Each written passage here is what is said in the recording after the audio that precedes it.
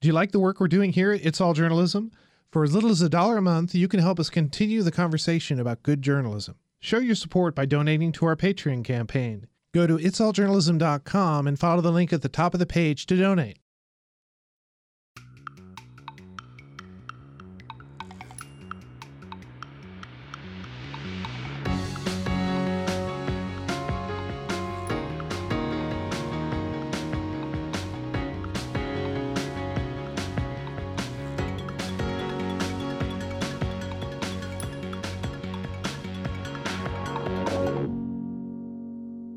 Welcome to It's All Journalism. This is Michael O'Connell here with another podcast about digital media. Actually, we're going to be switching gears a little bit. It's tangentially digital media. Joining me in studio again is Jason Fraley. Welcome to the podcast. Back to the podcast, Jason. Thanks for having me back.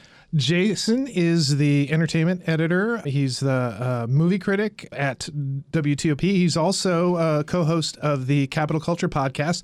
This special podcast is actually sort of a crossover event where we're going to be posting it in both places and sort of sharing our year-end, or I should say Jason's year-end countdown of the top 10 movies that he saw last year. And if you listen to last week's podcast, we actually did a top 10 list of our top 10 most popular episodes, our most downloaded episodes. And this is where I'm going to put a little wrinkle in the digital media aspect. Because I'm a digital journalist and I spend my whole day looking at data analytics, and the most important stories are the ones that get the most clicks. Since I'm not a movie critic like Jason, I'm instead going to be relying on the numbers. And I'm going to be counting down the top 10 money earners as a contrast to your list. See how many crossovers there are, and see what the people know, but what the critic knows better. I tried to include a little of both in this list. That's one of my pet peeves, with sometimes you get these critics lists at the end of the year that they don't take into account some of the big grossers of the year, and I think that's a little lazy. I tried to represent a little of the art and the mainstream and movies that came out throughout the year, not just the ones that came during the awards rush. So, well, before we get into the list, let's talk about your role as a critic, and what is it you look for in a good movie? I'm a huge movie buff, so I'm making constant, bizarre, crazy, movie references to everything I've seen in the past from all the great movies. So originality is one of the things, obviously, and I feel like we live in such a sequel culture now of franchise building that it kind of bums me out that we drop in midway through the movie and exit before it's really over a lot of times with some of the sequels. So an original idea will initially grab me, but I'm also looking at, crazy symbolic things that the director's doing in the background and camera moves. Like, I'm picking up on all of this stuff, whether the faces are half lit to symbolize someone's, dual personality, or whether their wardrobe is symbolic in the colors they're wearing, as we might talk about later with Get Out. So I'm looking for a lot of deep artsy stuff as well, but honestly, I think you can go overboard in that sometimes. I think a great movie should also work as a surface level experience. I think when you're sitting in the theater, the movies that work the best are the ones you don't even really notice that you've been in the theater and suddenly it's over.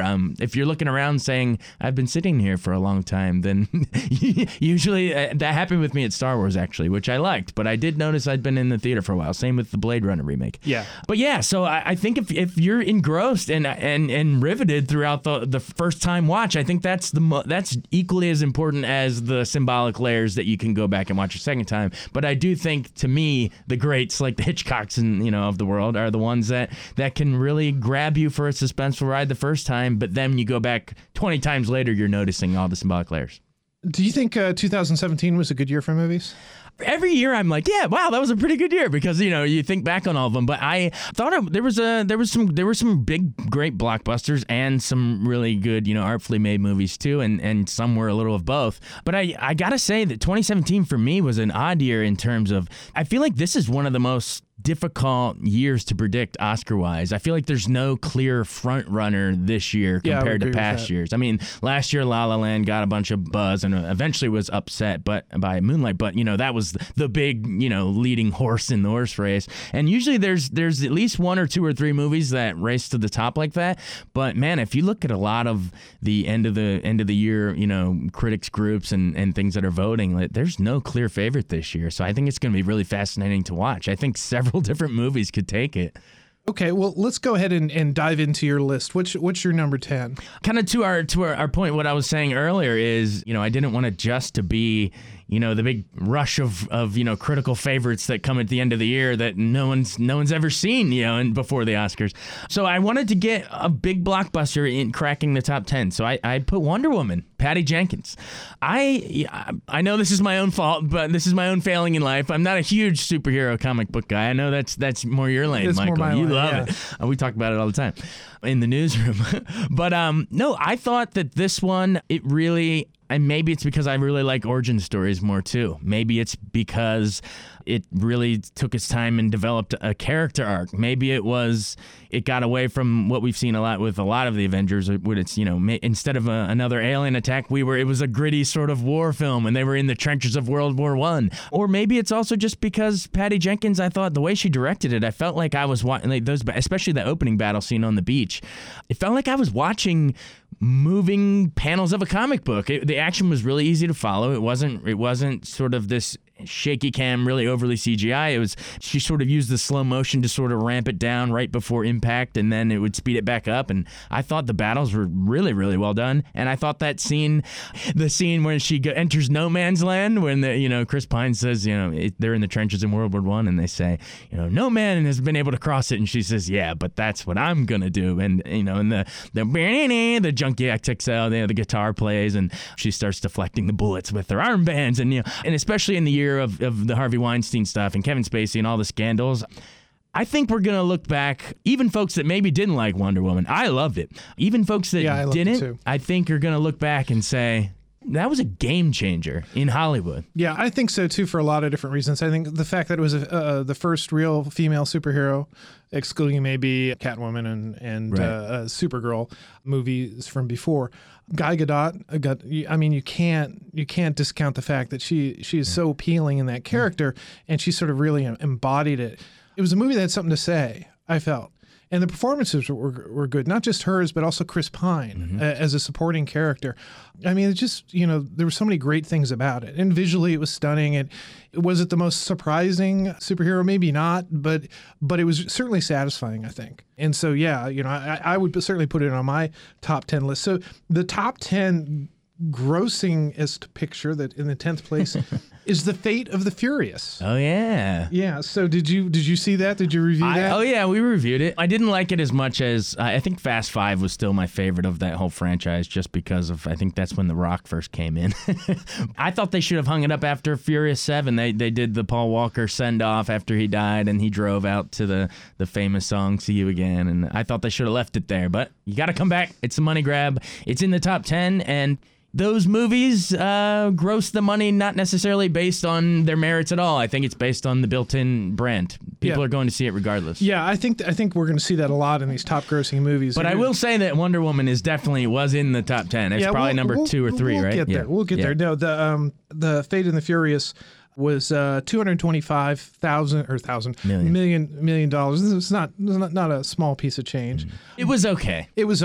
But sticking sort of with these sort of event and superhero movies, the number 9 top grossing movie was actually Logan, which is a different type of superhero movie. I think it was an R-rated superhero movie. It was taking a character that we'd sort of grown familiar with and through several X-Men sequels and told a much more serious story. I like that a lot, and I would, in a different way, I'd almost put it very close to where Wonder Woman was in a movie if I were putting together a top 10 list. So you might have Logan cracking your top 10, interestingly. Yeah, I mean, I would kind of, it was definitely, and it's almost gotten forgotten probably because it came out so earlier in the year. I think Get Out's probably only the one that came out that early that's still in the contention. But, you got to see Hugh Jackman sign off in a role that we've all loved him, and it was very different from other superhero movies that we've seen. But yeah, I see what you're saying, but I probably would give the edge to Wonder Woman just in terms of it was, it's an origin story. It was fresh. It was, it's Logan. We've seen that character many times before. Right. And speaking of like just superhero movies and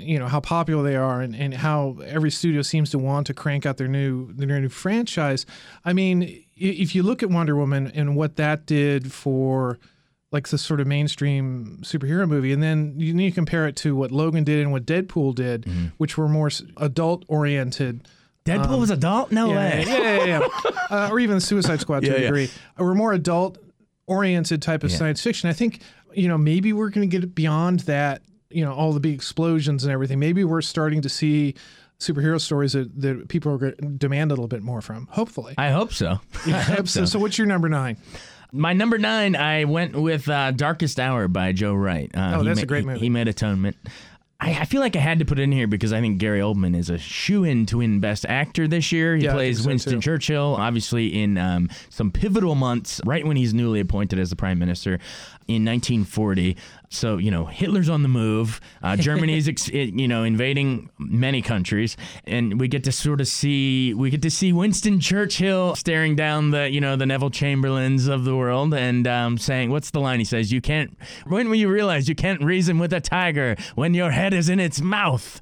And there's even that phone call where he makes with FDR. And oh my God, that's a great moment. It makes, as an American, I feel so bad, but I think it was a Churchill line when he says, you can count on Americans to do the right thing only after they've exhausted every other option. But FDR in that scene is such the Humphrey Bogart, I'm not going to stick my neck out for anyone.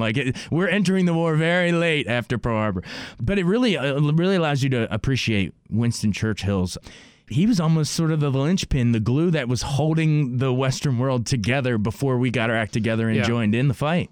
And his Oldman's performance is pretty astounding. I remember sitting in and watching it and just this is Sid Vicious. Yeah. This is the same guy who did that. He's so lost in this character. I couldn't see him. I think it was some of the best prosthetics I'd seen. His face doesn't look like that at all. I mean, we've seen Sirius Black and Commissioner Gordon and Tinker Tailor Soldier Spy, but it was physically transformative. Body movements, the slurring, the mumbling sort of words. He became that person. Yeah, and I think you're going to be referencing another movie that this has a lot in common with is Dunkirk. It's an interesting sort of history movie too. It's a slice of the history.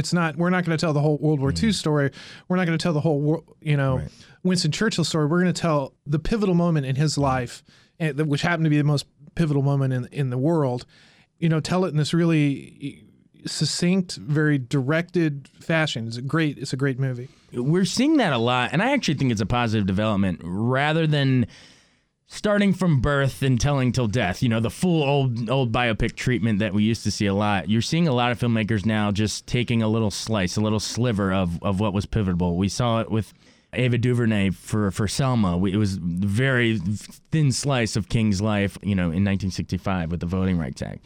Or in Lincoln, it was just him trying to pass the 13th Amendment. This is very much like Lincoln in that way. Maybe, And I think it will do what it did for Daniel Day-Lewis. I think he will win the Oscar. No, I think you're absolutely right. So I'm going to jump to the number 8 on my list. On the box office On list, the box office. The number 8 top grossing movie of 2017, Despicable Me 3. Oh, wow. With $264 million. Okay. So did you see that? The Minions. No, I missed that one. This is what, number 4 now, if you count Minions? I think it's 4 now, yeah. Sorry, I kind of bailed on that train. I don't think this was for us. I mean, sometimes when you're, I liked Coco much better. Okay. All right. Well, let's, what's your number 8? You alluded to it, Dunkirk, Christopher Nolan. I wanted to put Darkest Hour and Dunkirk back to back. Until this movie, war historians know it, but it was still a semi-obscure event, but a very important event where the Germans had pushed the Allied soldiers. I think it was a collection of British, French, and Belgium soldiers, I believe, but stranded there along the water of the English Channel. And except for some cloud cover above where the German planes couldn't see them, the civilian boats and vessels were able to come over and evacuate a lot back to London and continue the war. Until this time, actually, the director of Darkest Hour, Joe Wright, had done probably the best Dunkirk sequence. He did a single track in Atonement. Yeah.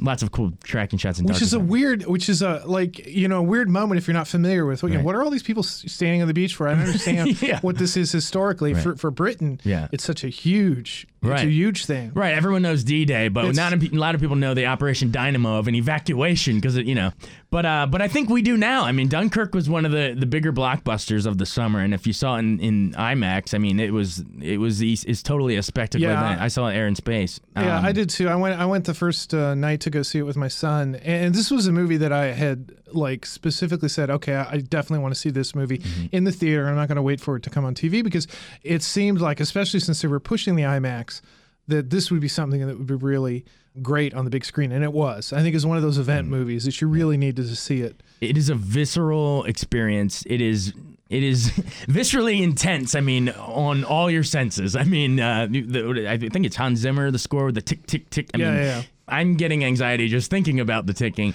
Well, that's a Hitchcock trope, right? Oh, totally, right? You put a clock on it. Totally. You create suspense. Totally. What I really thought was groundbreaking with this one was just how, in true Christopher Nolan form, just like Memento or Inception, he's always manipulating time and chronology, right? So we had the three intersecting and overlapping and doubling back on itself storylines, because I believe the scene on the beach with Kenneth Branagh, Harry Styles, all those guys, I believe it takes place over a week. Then the stuff with Mark Rylance on the boats, I think, is over the course of a day. And then the dogfighting, pilots with Tom Hardy, I would think, is an hour. So the fact that those three different chronologies exist, they have to double back over themselves. It's not like we're watching most movies as a forward-moving thing. And I got to say, for a lot of people I've talked with, it's kind of a polarizing movie for this regard. Because of the time flow? Yeah, like they think it's confusing, and well, it is. It is, and I admit, honestly, I saw, and this is where I show pay no attention to the man behind the curtain. Take the curtain back on the critic thing. I saw it 3 times that first week before I did my review. What the hell's going on? Because, I mean, visually stunning, obviously, and you knew you were watching something special, but just to make sure I caught all of the moments where the timelines intersected, I remember I went to see it 3 times just to make sure, which, honestly, you might have to dock slight points from the movie for that. I mean, I give it credit for groundbreaking, but... You're criticizing the movie, you're penalizing it for challenging you? Is that what it is? I admire it for challenging me, actually, but I think that's why it sort of drops. I gotta say, it left me a little emotionally cold at the end. I guess I was more technically impressed with how it was put together and constructed from it was a bit than it was like a heartstring puller for me. It was a bit like a piece of clockwork. It wasn't, I don't think that any of the performances particularly stood out. I think they were all fine. None of them oh my God, that one scene, it just my heart breaks. Because there aren't really many scenes for that, Yeah, it was very much a sort of a clockwork thing. This is how it's going to, this is the way it's constructed, this is the way it's going to play together. Yeah, you don't get sort of the melodramatic stuff that a Spielberg would put in, like Private Ryan or something. I wonder if this because Memento was a pretty powerful movie, but and even Pulp Fiction, which is another one that played with the sequence of scenes, that you felt cold just because you were so detached. It didn't follow the normal. That's what I would say, maybe a detached storytelling arc. That comfort zone. Right. There wasn't sort of those normal heroes' character arcs. It was kind of jumping around back and forth, so you admire the construction and the direction of it. But I think that maybe that's why it kind of falls to like number 8. The bottom of my top 10 is... it didn't really hit me in the gut in a way that I... Right. Or in the heart, I would say. Yeah. I off the top of my head, I can't think of a war movie that I would necessarily say that, although I know there are many. Let's talk about your number 7. Number 7 was a movie that I saw out at the Middleburg Film Festival, and the audience was howling. I, Tonya by Craig Gillespie. Oh, my God. You saw it? I saw it on a screener last week. I thought it was hysterical. I guess I just didn't know...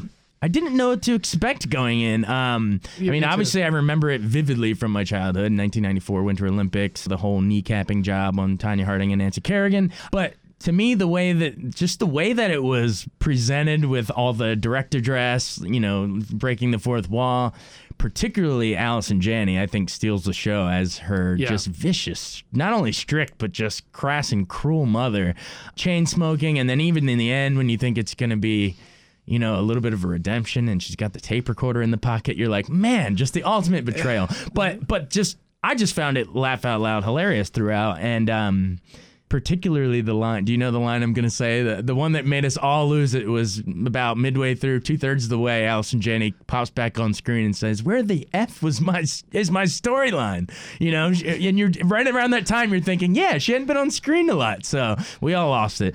But to me, I honestly think they did that.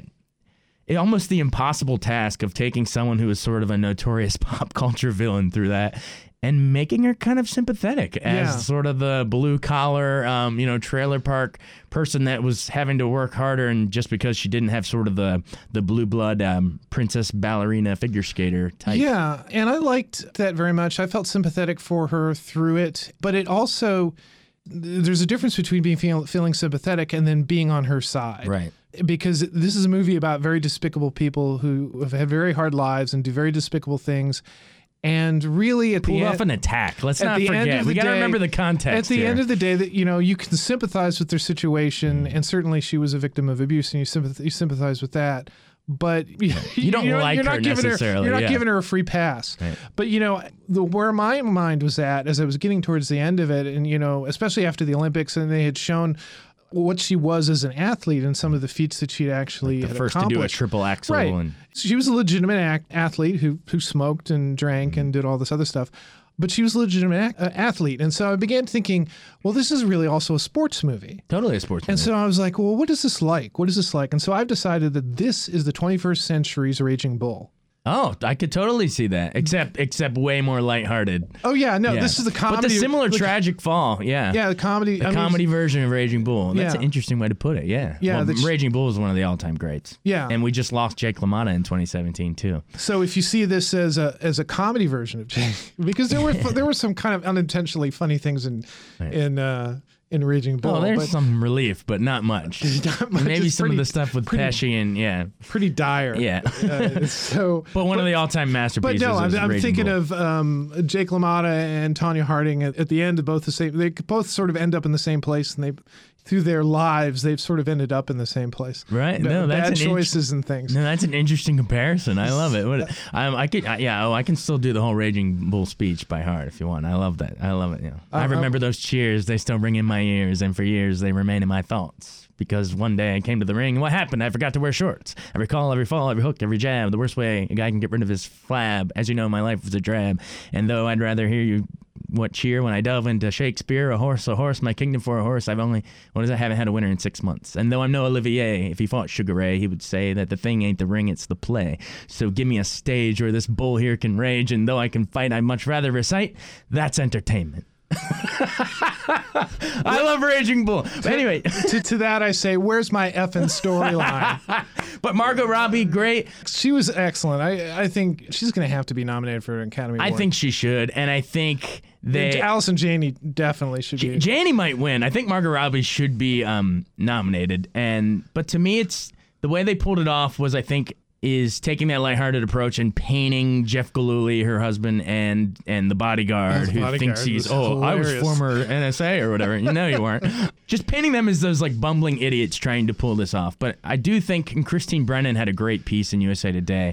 It's a great movie, but let's remember the context in our sort of hero worship. I don't know if this is a person deserving of our redemption story, but as a movie, it's really well done. Yeah, let's leave it at that. So the number 7 top grossing movie for 2017 was Thor Ragnarok. Oh yeah, I like Thor Ragnarok. As did I. That was another movie I went to go see at the theater.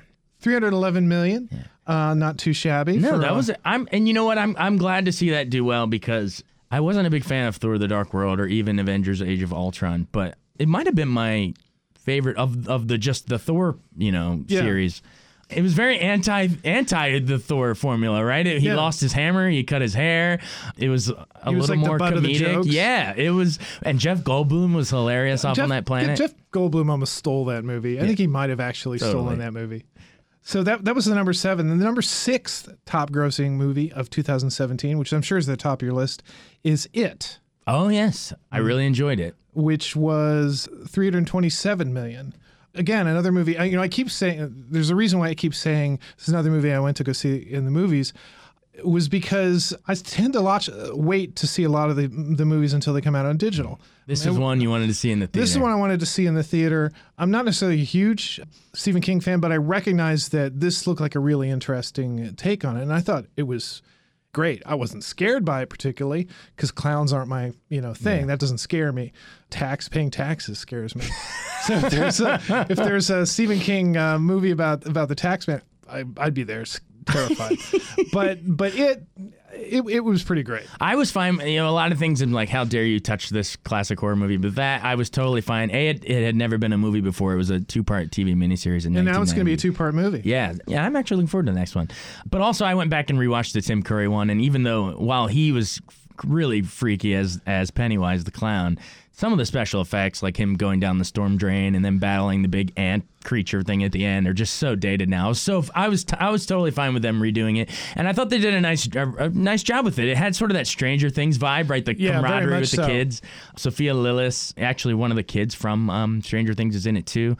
It kind of, I thought it lost a little steam down the stretch. It sort of had sort of exponential jump scares with sort of diminishing returns in my book. But overall, I thought they did a nice job with it. Yeah, I did too. Okay, so what's your number 6? 6 is a movie you're not finding on many year-end best lists, but it was a movie that came out. It was a little mystery thriller that came out, I want to say, around early October. Wind River, starring Jeremy Renner and Elizabeth Olsen. It's Taylor Sheridan, who wrote Hell or High Water last year, and I believe he wrote Sicario for Denis Villeneuve. I just think this guy, I think, is sort of a modern commentator on what modern day crime is. Hell or High Water was one of the best last year, and this year sort of had a similar sort of that Western, like, rugged, vibe, survivalist skills, also welcome touches of comic relief as well. Like in Hell or High Water, the woman said, "So what don't you want? Either you don't want the green beans or you don't want the corn, but what don't you want?" And in this, it had some really funny moments too. But I thought Jeremy Renner was like a great silent, strong type. He's sort of a game tracker who gets called in to investigate this murder mystery because he finds a woman dead in the snow, a young girl. And enlists Elizabeth Olsen's FBI agent, who's sort of the fish out of water. She's sort of the big city girl, and you can't really hack it out in the snow. But they work together to solve the case, and I enjoyed the pacing of it. I will admit, these murder mysteries are sort of my bag. I love them. I can't get enough of them. But it kind of built to this really abruptly shocking flurry of violence that made me sit back in my seat. The end, sort of when he leaves the villain, out to freeze, it kind of reminded me almost of sort of like a Good, the Bad, the Ugly kind of a thing, sort of the old Western punishment where he must fend for himself. And that and some of the Native American actors in the cast, I thought it was a social commentary about how it's the Wind River Indian Reservation is where this all happens, and kind of showed sort of poverty, the loneliness of being out there in the cold, sort of the drug abuse out there. And yeah, I thought it was a poignant little movie, and he and the father of the girl kind of sit and have that bonding moment at the end. It touched me as well as thrilled me. I liked it a lot. I saw that it was in your list, and so I made it a point to check it out. And at first I thought, oh, this is going to be, because it was on your list, I thought, oh, this is going to be like No Country for Old Men. It had kind of that feel. But then it didn't. And then I was like, well, is Jeremy Renner sort of like a Clint Eastwood type character? Right. And this is not really. So when Elizabeth Olsen came in, I thought, I had sort of expectations, that you bring in a female fish out of water character into something like this. The plot's going to go a particular way, but it didn't. Right. And it kind of subverted your expectations, yeah. Yeah, exactly right. It's a fine thriller. I don't necessarily put it on my own personal top 10 list, but I was glad I watched it. Yeah, I dug sort of the atmospherics of it. The one scene I would kind of do without is, I think there's like a flashback sequence to the actual crime. I think that lasts a little long, and might not need to see it all. It helps answer some questions, but it's a little grotesque. Yeah, and I think also from a storytelling standpoint, it's presented very abruptly, and it's like, okay, here's all this stuff that happened. This is going to explain what you missed. This is going to explain what's going to happen next. Yeah, and it's like, here's this sudden new character, new situation. All this thing unfolds, and then you begin. It's a different way of telling a story. I didn't necessarily think it was bad. I think it was unusual. Yeah, I know I'm sort of in the minority and including it in the top 10, but I wanted to give it some love because no one else really was. It was kind of a forgotten thriller from the fall. So yeah, that's like the you put like a different type of spice or a different like aged cheese, what was that something movie to give it a slightly different flavor. The guy that made Arrival, Denis Villeneuve. Prisoners. Like, I feel like I really like that too, and I feel like that kind of got overlooked. I feel like these thrillers and mysteries kind of always get. They never get their due, so I like to hold them up. So we're gonna go into our top 5 in a moment. Can you talk about maybe some of the also-rans, the ones that didn't make your top Oh, list? yeah, some of the more honorable mentions. Yes.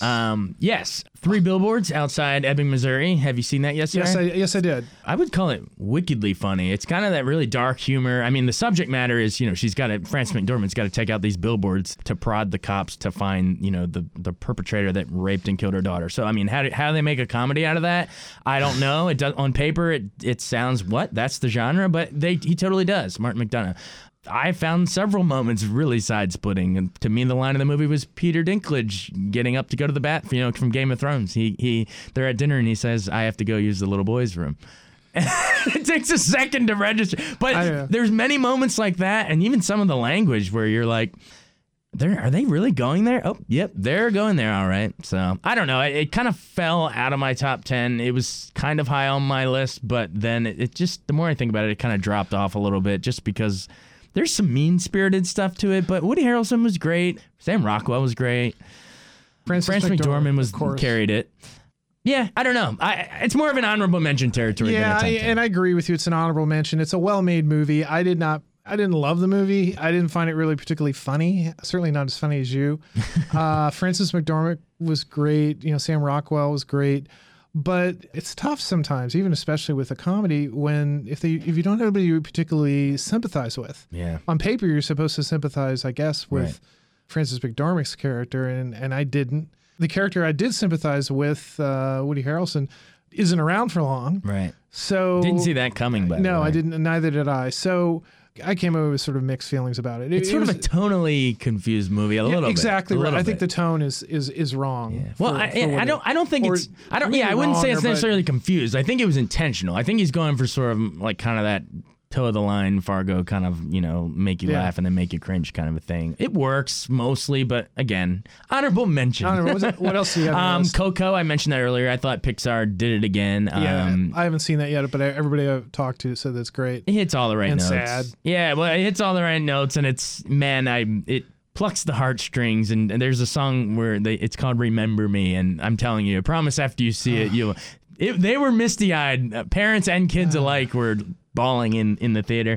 Baby Driver I liked a lot. If we want to go for an action movie from earlier in the year, I thought Edgar Wright, Shaun of the Dead, Hot Fuzz, in terms of maybe the most kinetic, stylized movie of the year. Every car door slamming, every gun blast was synced perfectly with, the beats of the soundtrack. And I think it was John Waters, the director. Who said it was his favorite movie of the year. He said that watching Ansel Elgort here, he's the lead actor, with the jamming around to his earbuds.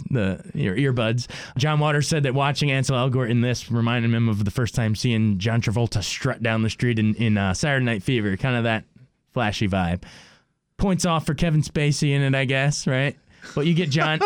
We're just gonna just subtract him from everything from now on. But Lily James was great chemistry with Ansel in the diner as the waitress. You get Jamie Foxx and John Hamm, and I thought it was well done. There were things I liked in this movie, and certainly all of the music stuff, synchronicity of it was really great.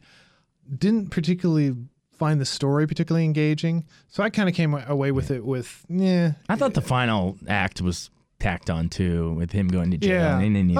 Yeah. And that was kind of because I was kind of on the fence. Oh, this is kind of neat. And again, this goes back to the Dunkirk thing. Mm-hmm. Is the beautiful thing you create, is it a detriment, or is it a? Right. After a while, I felt it was very indulgent and annoying. Yeah, I think it got indulgent, which is probably why it dropped into honorable mention territory for me. What else? Shape of Water. Guillermo del Toro's latest. Have you seen it yet? Yes, I have. Everything that's on your honorable list, I probably don't love as much as you do. It's your dishonorable list. This movie, I think it's been making a lot of people's end of the year best list, but for me, it kind of fell out into the honorable mentions because, I don't know, I didn't quite, rave over it like everybody else. I thought it was well done and certainly interesting. Kind of like Splash or no, it's exactly right. It's a sort of Guillermo del Toro's Splash, and it's visually interesting. There's some wonderful actors in it, and some great sequences, and the design is excellent. The special effects are amazing. The fish man, for lack of a better word, is an incredible effect. I just didn't find it particularly special or interesting or entertaining. I mean, I love his movies, and I was really looking forward to this, so I was a little disappointed. Yeah, Pan's Labyrinth, I think, blows this out of the water, pun intended. But yeah, I think it's leading the way. We're going into the Golden Globe Sunday. I think it picked up the most nominations of anything, which is kind of surprising to me. While a fine movie, I still sort of have it in my, top 15, 20 range rather than in my top 10. Okay. Anything else? I like The Disaster Artist. Did you see it? Yes, but that's just because The Room. My buddies and I have a thing about where we all watch The Room, and we make fun of it. It was like an Ed Wood kind of a movie, Yeah, The Room is a movie I've known about. I've never actually watched, but I thought it was great. He was James Franco was excellent. His brother was excellent. It was. It's an Ed Wood movie. Yeah, very much so. I enjoyed it. I probably would have put it somewhere on my own personal top 10 list. Oh, awesome! Yeah, I mean, I think Disaster Artist does for The Room what Ed Wood did for Plan 9 from Outer Space. It takes these disastrous, horrendous, infamously badly made movies and creates a compelling behind-the-scenes thing. Tommy Wiseau, I still don't know where he got his money from or where the accent comes from. He's a mysterious enigma, but it's fascinating. It's fascinating. Oh, hi, Mark. Oh, hi, Mark. Oh, hi, Mark. Hello, doggy. What else? Florida Project. Oh my God. Was really good. That would have been on my top 10. That final sprint into the Magic Kingdom. I was really touched at that point. Detroit, Catherine Bigelow. What else was from this year that was pretty good? I like Molly's Game. I haven't seen it. I even like Planet of the Apes. Call Me by Your Name. There's a lot you could say for the honorable mentions. Okay, well let's jump then into the top 5. What's your top 5? Number 5 was a movie that made me laugh really, really hard. The Big Sick by Michael Showalter. It sort of caught me by surprise how much I enjoyed this one. I kind of went in with zero. I didn't really know anything about it. Just went to the critic screening, and it's the closest comparison I'll say to when I watched Captain Fantastic last year. And every scene that went on, I smiled even more, laughed even more, and by the end, I was like, I love this movie. Again, I went and saw The Big Sick 3 times, but unlike Dunkirk, it was less to understand it, but more just to, you got to come with me and see this. I loved it. Zoe Kazan is adorable chemistry with Kumail Nanjiani here as I guess, sort of an unlikely couple in there, but it's a true story. The writer, Kumail Nanjiani, wrote it with his real life wife now, so she's gonna live through the coma if you know their real life story. But the granddaughter, right, of Elia Kazan, who did On the Waterfront and Streetcar Named Desire, and I thought their chemistry was great. I thought the parents on both sides made the movie. Her parents both sort of at the dinner table with sort of the Pakistani American, the brides. The potential brides. They were sort of. Yeah, exactly. Like look who just dropped in. They just popped in, trying to set her son up. But then also, and the dad's a really famous Bollywood actor. Yeah. To me, it was her parents that made it. Ray Romano and Holly Hunter, who, man, that was a great performance. I would totally be fine if she won supporting actress this year. She's hilarious as always, and with that sort of her native Southern accent, it made it. Yeah, no, I enjoyed that a lot. It's a really solid comedy, and it's not a hangover. There's hijinks and laughs every second. It's a character comedy. The humor, the enjoyment that you get out of it is just, you sympathize with these people. You love their story. You want to see everything come out all right, and it just takes you on that journey. Sadly, we don't see a lot of movies like this. It's not even. I guess you could, in very broad terms, call it a rom-com. I call it a romantic comedy, but to me, my line was that the romantic comedy is sort of, it's very hit or miss these days. Right. But I thought my line was that this one came and just yanked the rom-com right out of the coma. Like, I think it revived the genre in a way that I like to see. Like, when done well, When Harry Met Sally, stuff like that, it's fantastic. But so many of them are, I guess, lowest common denominator or very sort of cliched stuff we've seen before. This one felt fresh. You believed, that these people were in love, and you got to see the parents bond with them, and I will say some laugh out loud lines when he's quizzing, when Ray Romano's in the cafeteria of the hotel quizzing him about, or not the hotel, the hospital, quizzing him about 9/11, and it's really awkward, and he breaks it. Kumail says, "Yeah, we lost 9 of our best guys that day." I mean, the audience howled. So, to me, it hit all the right notes. Yeah, I agree. The number 5 top grossing movie of 2017, Spider-Man Homecoming. Oh, I also like, similar to Thor Ragnarok, I like that one. $334 million. I like that too. I saw it on video, and the Spider-Man movies have really been kind of a hit and miss, and it seemed like they've year redone them so many times. They brought it, here's another origin of Spider-Man. I think I've seen that 2 or 3 times before. And so I kind of avoided seeing this in the movie theater. And when it eventually came out on video, I eventually watched it. I even watched it the first week or anything. And I was pleasantly surprised. Do you know the lead actor's name? Tom Holland. He was really good. I liked him a lot. Well, he debuted in Civil War, right? Marvel Civil War. He had a brief introduction. Yeah, and I think it was a very smart, and obviously there were things that had to go on behind the scenes in order for Spider-Man to be part of the Marvel Cinematic Universe. But, including Iron Man in there, Tony Stark, I mean, that was brilliant. Michael Keaton, man. Michael Keaton, my gosh. As the villain Vulture. He was great. That's sort of a meta wink to Birdman, I guess, to have a wing. Well, which was a wink to Batman. Yeah. And so he's sort of gone full circle. And then it's not just bad enough that he is the villain of the movie. And he's stealing all this. The twist was so great. He's the father. And no one's seeing that coming. Well, yeah, he shows up, and then you realize, that's why it's called Spider-Man Homecoming, because it's about the homecoming dance. Because let's face it, this is almost like a John Hughes teen comedy just as much as it is a superhero movie, which I loved. I thought that was refreshing. But that twist is what made it for me. That's when it went from like, this was an enjoyable summer blockbuster to, all right, this thing, all right, you got me. And he was that was great. So the number 4 top grossing film of the year was Guardians of the Galaxy Volume 2 at $389 million. I like this. I didn't like it as much as the first movie. I thought it'd sort of fallen a step. It was fine. Yeah, it was also very enjoyable. It's one of those where I enjoyed it and was entertained coming out of it, but here sitting at the end of the year, or I guess it's January now, I'm having a hard time remembering pieces of it. The first one I remember more. You had Baby Groot stealing the show, dancing to the, in the opening credits, and down the end, I think when they're trying to detonate the bomb, there's some lines where Baby Groot is handing over duct tape. But it's coming back to me a little bit. It was entertaining. I'm with you, but almost a little bit of that on the nose soundtracking kind of a deal, Mickey Mousing. Yeah, you compare it to something. You compare it to Wonder Woman. Wonder Woman was much more memorable movie. This was just obviously a sequel of a movie that kind of surprised a lot of people. Yeah. I think it was fine. It was a good sequel. What about? And again, like I'm saying with a lot of these top 10 grossers, I honestly don't think they are making the top 10 on their own merits. It's based on people like the first one. Yeah, that's why it grossed top 5. Okay, well, fine. That's why. Okay, that's why Spider-Man's in there. That's why Thor's in there. Godfather that's why Fast and the Furious was a sequel. Well, there's a couple exceptions. That might be one of maybe my favorite movie ever. But anyway. Oh, well, we're gonna get into that discussion. So what was your number 4? Number 4 was a movie that just came out. Actually, it's not even out nationwide yet. The Post, Steven Spielberg. Saw that last night. Oh, I'm so glad that it's fresh in your mind. I've seen it twice now, and it's perfect for this podcast, right? It's all journalism. This is the journalism hookup. Yeah, this is legacy. They even say the word legacy in it, but they mean it in a completely different way, in a very grand way. Whereas we talk about legacy journalism, and it's like legacy journalism, blah blah blah.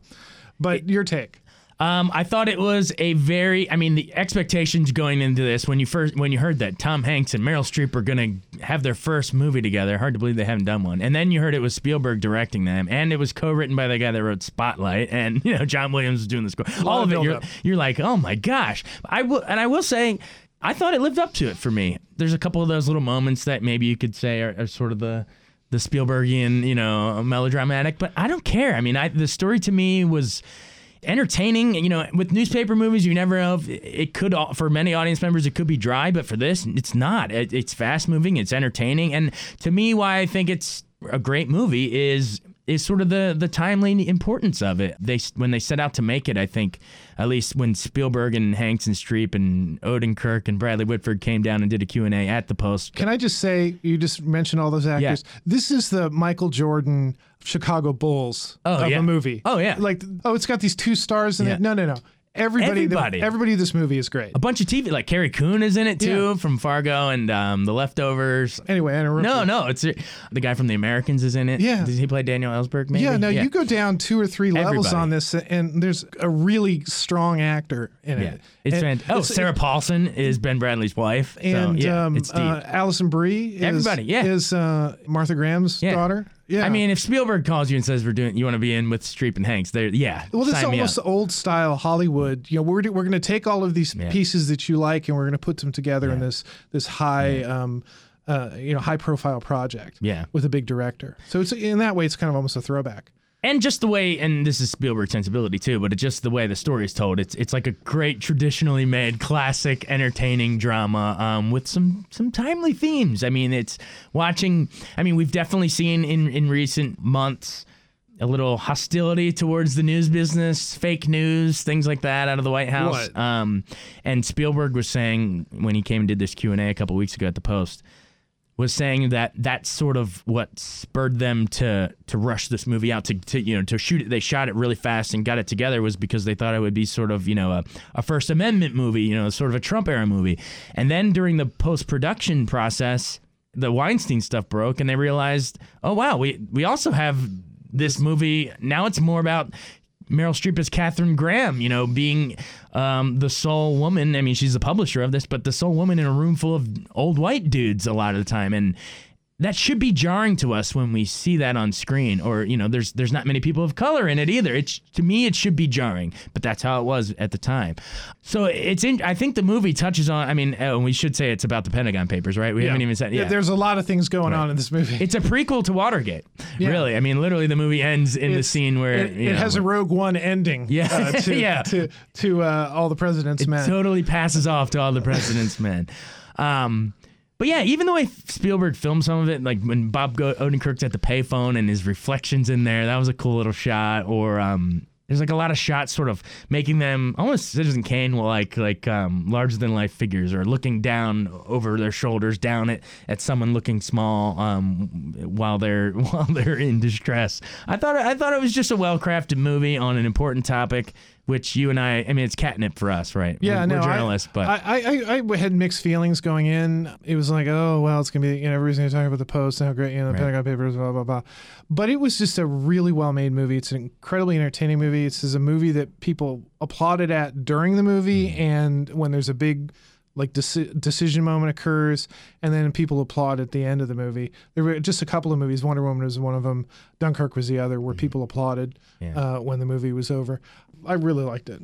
I did too. And that's all I got. Okay, that's all we got to say. So the number 3 top grossing movie of the year, Wonder Woman, $412 million. I think that's not a big surprise. It's a surprise for DC Comics, who've been struggling to get a movie in here. I know Justice League just is out of the top 10. That was at $225 million in the 11th spot. Speaking of which, I have a bone to pick with DC, DC Cinematic Universe. Ready? I've raved about Wonder Woman. I put it in my top 10. As you saw, it's number 4 grossing of the year, right? Yeah, number 3 grossing of the year. That's not too shabby. Which I love that. I love the fact that that's where it is. They got rewarded. They should have been. I like to see when a well-made movie is rewarded. Here's my bone to pick. We've seen her, the character Wonder Woman, from, if you count Batman vs. Superman and Wonder Woman. 3 movies. And Justice League. 3 movies in the last year and a half? 2 year-ish? Year and a half? Yeah.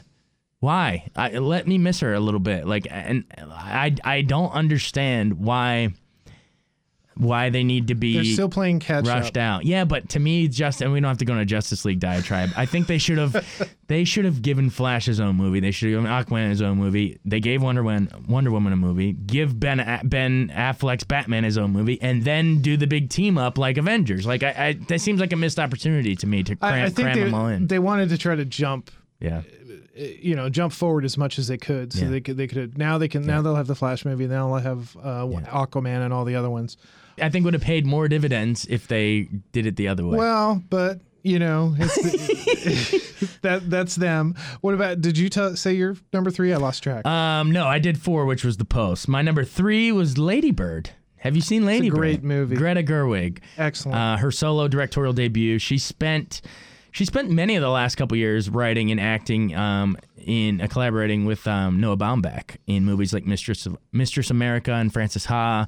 But I love to see her step out here and actually have her directorial debut. I actually sat down with her for a nice lengthy one-on-one out at Middleburg, and we went through so much of the movie and so many of the social themes, from the the religion to the economics to her young girl, sexual awakening, all of the social elements. But to me, what made this movie so great was, Saoirse Ronan is fantastic. Laurie Metcalf is fantastic as her mother. It's like a love-hate relationship between the mother-daughter that anyone can relate to with you and your parents.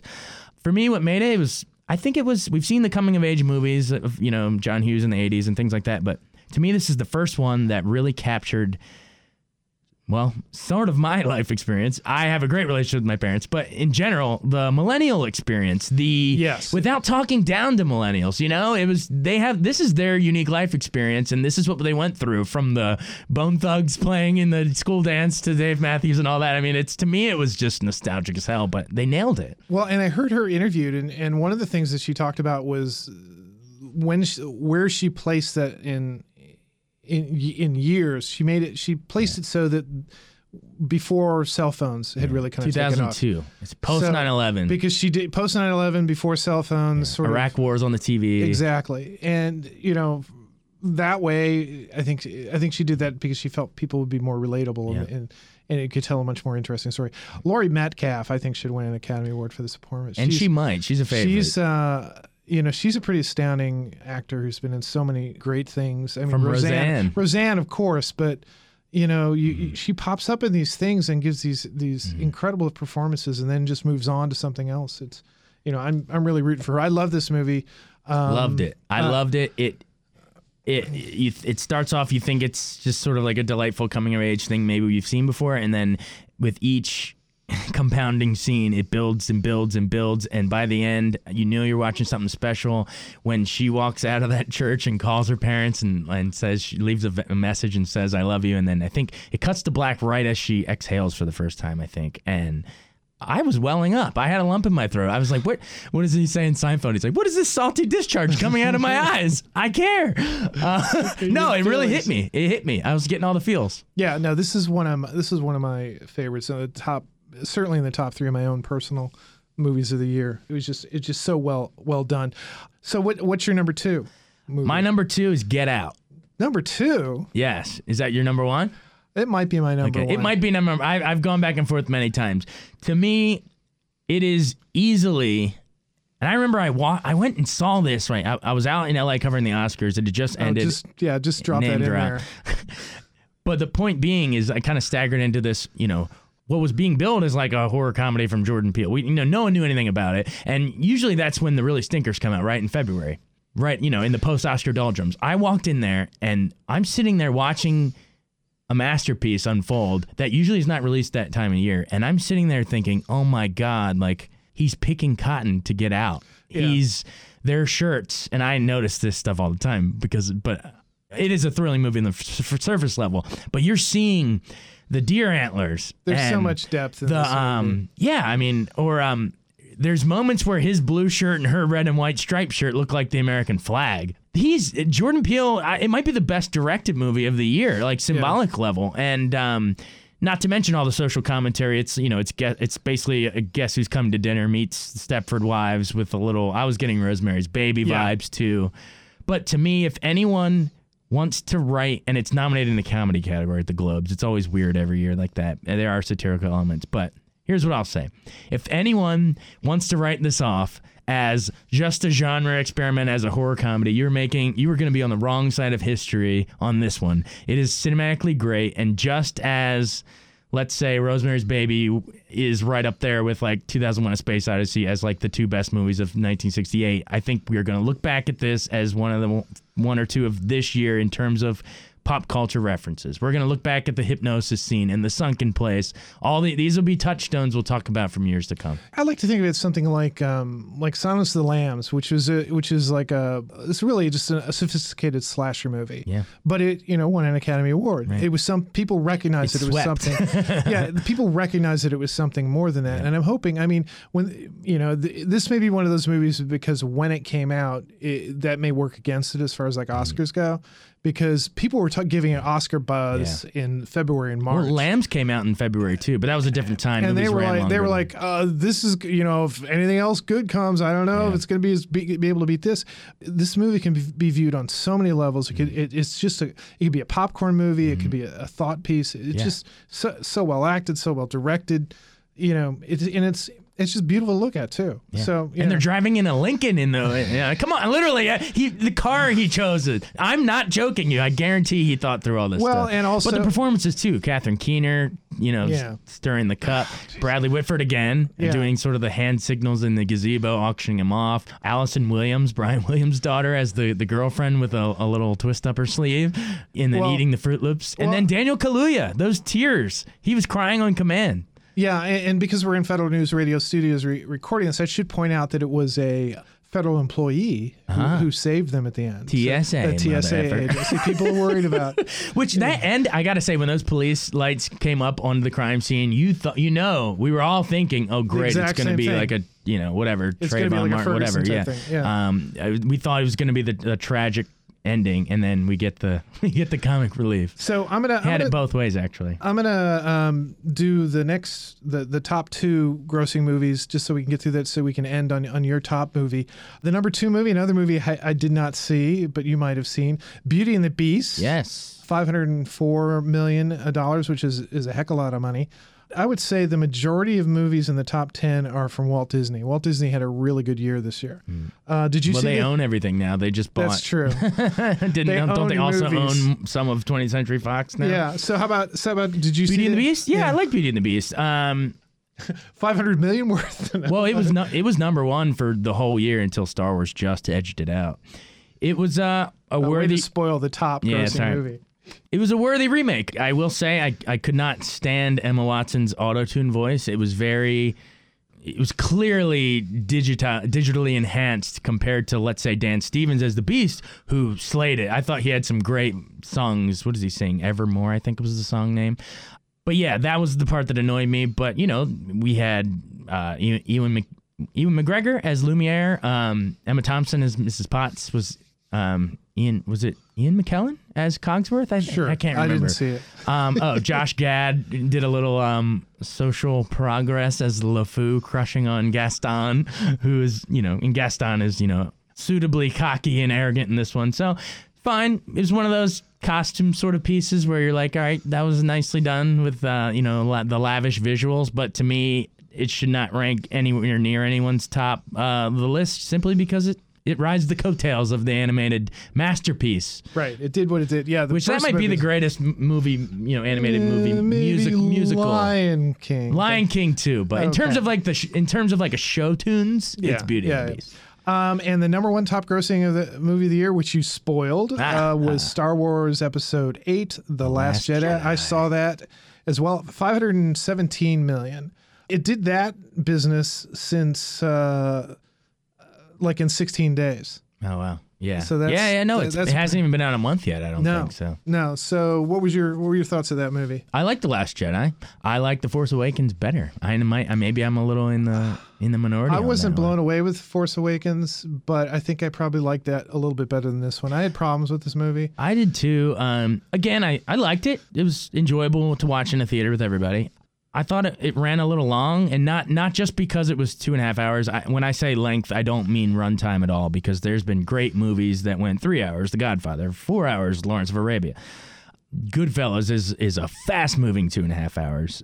To me, I think it's less runtime than it is sort of just how it's paced, if every scene is building towards something. And here I think there was a lot of stuff, a lot of actually good stuff at the end that still had to happen that we could have got to quicker I think they could have pulled a chunk out of the middle when they visit that planet with the horse track and the casino and Benicio del Toro. They could have probably almost have thrown that whole thing out. You could have plucked it out. He helped with he was like the help get the He opened the door or whatever. But other than, they could have easily written that out.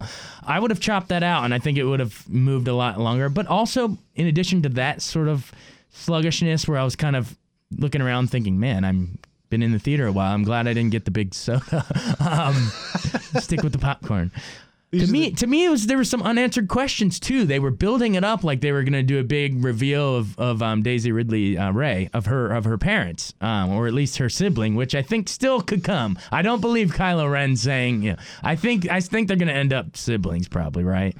Who knows? But who cares? They made it seem like Luke Skywalker. It was great seeing Mark Hamill back and Carrie Fisher. I thought they missed opportunity to to kill her off. I mean, she's dead. Why? You thought that they could have let her bow out like Harrison Ford.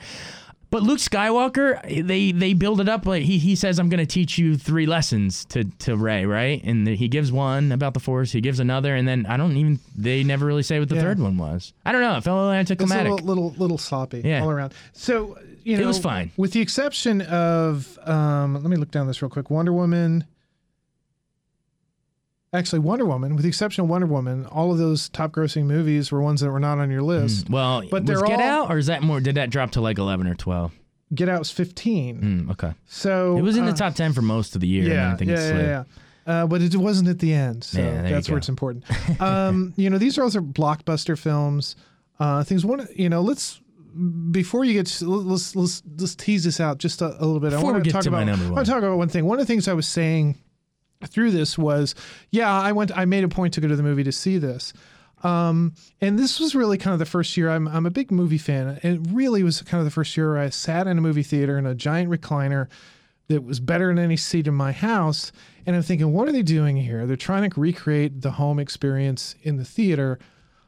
And I began to think, well, what does that mean for movies? Because I can see there are all these wonderful television programs going on. I mean, Twin Peaks, episode 8 of Twin Peaks may have been the best single episode of a television show in the history of television.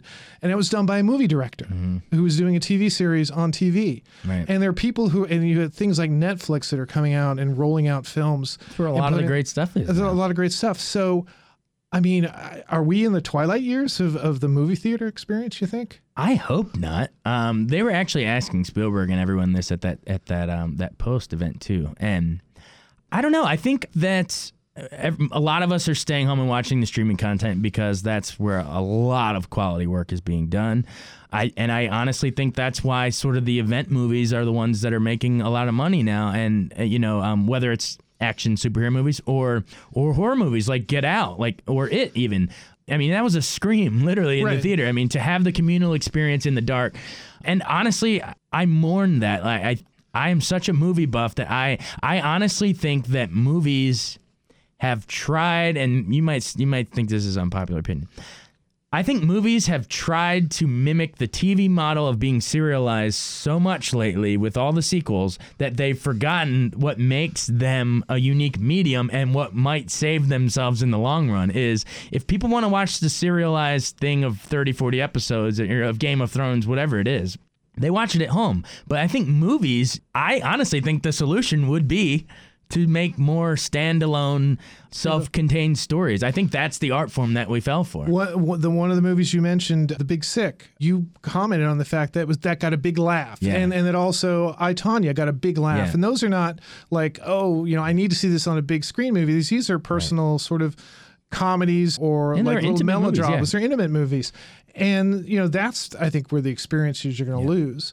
I mean, a lot of those movies, are going to go straight to digital streaming, but to be able to share a laugh, not just awe in a theater, is something that's concerning. And there's so many distractions at home too. You might hit the pause button and go do your laundry or make dinner, or you got 2 screens going on. Even if you think you're giving your full attention, you might be texting someone, whatever. Right. I just think that it destroys the movie experience. It's a different medium, and if you want to tell a story over 30, 40 hours and multiple season arcs, that's great. And there's great quality television. I'm as big a fan as anyone. I love Game of Thrones and the rest of it. But I think movies have lost their way, and they need to remember that what makes them their own medium, that will make people get out of their couches and off their butts to go see them, is to tell us a self-contained story. There's an art form to that, to have a beginning, middle, end. And what I lament is that with a lot of the franchise trend, a lot of times I go to the movies and I feel like I'm dropping in midway through the story. There's no stakes throughout because no hero's not going to die because they got to make 5 more of these sequels. And then you leave before it's ever over. I miss the sense of a wholeness, of a closure at the end of the movie. And to me, I think that's what makes movies different from TV. And before we jump into your final pick, which actually is going to address a lot of the things we were just talking about. Ties in perfectly, actually. Ties in perfectly. The one thing I would say, when I went to go see Star Wars, and I was in that sort of doldrum 3/4 of the way through, and I was watching this scene, and it occurred to me, you know what I would really want to see? I don't want to see the new Star Wars movie. I want to see the new Star Wars. Right. I want to see something new and different. Right. I don't want to see something that's another sequel or something that is trying to recreate something and not doing it really well. Yeah. But anyway. And I know it's become kind of, I hesitate to say it because it's become kind of cliche to hate on sequels. I know, I get that, right? Oh, all you critics say that. But no, there's a reason. It's, it's what I'm saying. It's, anyone that studied screenwriting, there's a structure, there's there's an art form to telling a self-contained story, whether it's in 2 hours, 3 hours, 4 hours, that you plop your money down, you go in, the story starts when you come in, and it's gone on this whole journey and brought us on a ride, and then it wraps up at the end. And you walk out saying that was a great movie, not, we had to stick for the post-credit teaser because it's not really over. Don't worry. Like, you make excuses like, oh, don't worry, the next one will explain it. To me, I'm like, no, that's a cop-out. Yeah. Give me my movie. Give me your movie. Get off of my lawn, said the 33-year-old. This is one of our... Let's then go to your number one pick for the year. What is that? Which I know a lot of people haven't even seen this movie. Mudbound by Dee Reese. Everybody's like, what? What is that? The reason no one saw it, I saw it out at the Middleburg Film Festival, but the reason that no one saw it was because I think it played well at Sundance, but it got bought by Netflix. That was sort of the bidding war. Netflix bought it, which, Netflix, Amazon, they're basic Silicon Valley. That's basically the new studio system now. That's where it's headed. It got bought by Netflix and was the week that it came out, I believe in October, November. It went straight to Netflix. It had a very, very limited run, not even like a very limited release like the E Street Cinemas of the world. So I don't think anyone really saw it. Though a lot of us have Netflix, the way this movie is shot is so much different, I swear, seeing it on the big screen than sitting watching it on your screen at home. It's Dee Reese is this rising filmmaker, and it's the compositions in this thing. It reminded me of those really old throwback kind of movies that aren't made anymore, sort of like George Stevens' Giant or John Ford's The Grapes of Wrath or William Wyler's Best Years of Our Lives, like those big epic salt of the earth, in the case of Best Years of Our Lives, coming home from World War II, just like Mudbound. It's just the kind of filmmaking that's sort of patient, where you can study the screen and realize how she's grouping the characters together as they're bonding, and just some brilliant compositions. But I thought it was also, it kind of felt like I was watching like something that rose to the level of like tragic literature. I felt like it was fatalistic. Yeah, it was very Faulkner-esque. Faulkner-esque, yeah, nice. So you did you get to see it or some of it? I watched it on Netflix, not knowing that it was, its history. Yeah. And we talked about this before we came on. I didn't enjoy it as much. And when I saw that you had it on your list and it was so high, I was like, man, I should really make some time to go back and see it. And I should go back and think about it, or go back and watch it again. But, as I began to think about how my experience with it, I realized I was too screening it. I was on my laptop and I had it on. I wasn't paying attention. There were, so there were intricacies of the plot that I'm sure I missed. It's a very subtle movie too. There all the stuff with the mud, with the farms, the two families. I sensed that there was a lot going on there. I'm going to go back. We all come from mud. We're all headed to mud. But again, this speaks to what we were just talking about. Here's Netflix taking something that maybe this could have been in the art houses for several months and gain a. I wish it was in the multiplexes. It has some big names. I think it could have. I think it totally mismanaged the sort of the rollout, I guess, or maybe the fact that it's on multiple mediums has hurt its chances. But I guess we should probably tell listeners what it's about, right? What it's about? It's set in the 40s in the Mississippi Delta, sort of the Jim Crow era. And it's two families. One is a pair of white farmers played by Carey Mulligan and Jason Clarke, who very famous, talented actors that we know. And then the other family is a pair of black sharecroppers, Rob Morgan and Mary J. Blige, who, does her crossover and almost unrecognizable. A lot of times people walk out and say, oh, wait, that was her. So it's about these two families kind of living off the land. So maybe that's where I get sort of the Grapes of Wrath and Giant kind of elements. But where the Best Years of Our Lives element comes in is the war hits. And two members of the younger generations of each family, one white and one black. We have Jason Mitchell, he played Eazy-E in Straight Outta Compton. and was great in that movie. And then the White family, I guess it's his Jason Clarke's brother, Garrett Hedlund, which reminds me of James Dean and Giant a lot in this movie. He looks like a dead ringer. But they sort of go off and fight in the war together and, form this sort of colorblind, brotherhood, friendship, best friends. But then when they come home, they return to a segregated 40s South with a horrific villain by Jonathan Banks, who was in Breaking Bad and Better Call Saul. And you sort of realize that the quote-unquote why we fight morality that we went to project overseas wasn't exactly what people came back to. The Jason Mitchell's character says, over there, I was treated like a liberator, and I almost miss it, and he even has sort of a girlfriend that he left over there that he probably wasn't able to date for interracial reasons back in the 40s. So I thought it was powerful socially, but to me, it wasn't as hit you over the head and dour and dreary as other recent movies, even like 12 Years a Slave or anything. There's even like a glimmer of hope at the end of this one, and might even be it works toward the fatalism and the working towards almost like a literary tragedy is what is the power of this thing. I mean, we're mudbound, we're bound to be buried, but D. Reese does tack on a little bit of a hopeful final shot of, hey, maybe the world could head in a better direction. So. Well, you've given us a lot of things. I love it. I think you've given us a lot of things to think about with the movies and things to check out. Thanks for coming in. Tell people real quick about Capital Culture. Oh, Capital Culture is a podcast that we do weekly. We post it on Fridays up at WTOP. It's myself, who's the entertainment editor, and my colleague Rachel Nania, who is the living editor. We basically take, we're filing pieces every day for WTOP throughout the week, but we think the podcast is sort of a nice longer form outlet where we can actually post the longer form interviews that we did. So if she interviews a chef or, some parenting advice kind of a thing, or if I interview an actor or a musician, it's a way to kind of say what's going on around town, the culture around the Capitol. Okay. Well, everybody should check it out. It's a great podcast. So is yours, sir. Thank you. We try. And for our local or our faithful readers or listeners out there, yes, this has been a long podcast. Next week we'll get back to slogging at digital media and bringing you the best content we can. Thanks for coming in, Jason. Thanks. It's always fun talking movies with you, man. You know your stuff. You've been listening to It's All Journalism, a weekly podcast about the changing state of digital news. Find out more about us and download past episodes at itsalljournalism.com. You can also find us on iTunes, Stitcher, SoundCloud, Google Play, and Podcast One.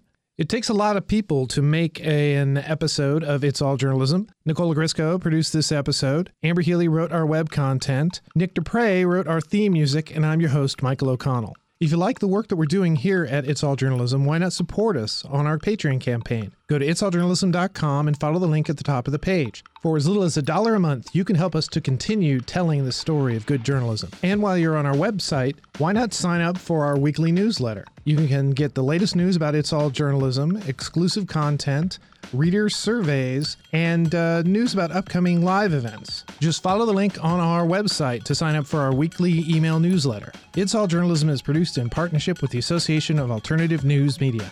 Thanks for listening.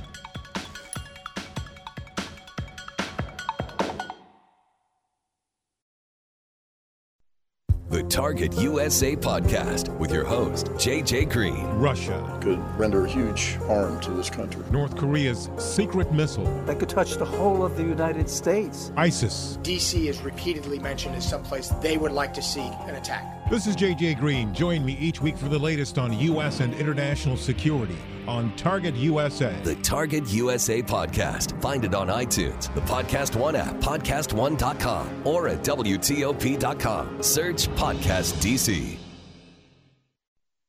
The Finish the Game podcast with your host, Sean Alexander. Draw play to Sean, across the 10, the 5, touchdown Seahawks. Hey, this is Sean Alexander, NFL MVP. Check out my podcast, Finish the Game, where I discuss sports and life lessons helping you become an MVP. The Finish the Game podcast. Find it on iTunes, the Podcast One app, podcastone.com, or at WTOP.com. Search Podcast DC.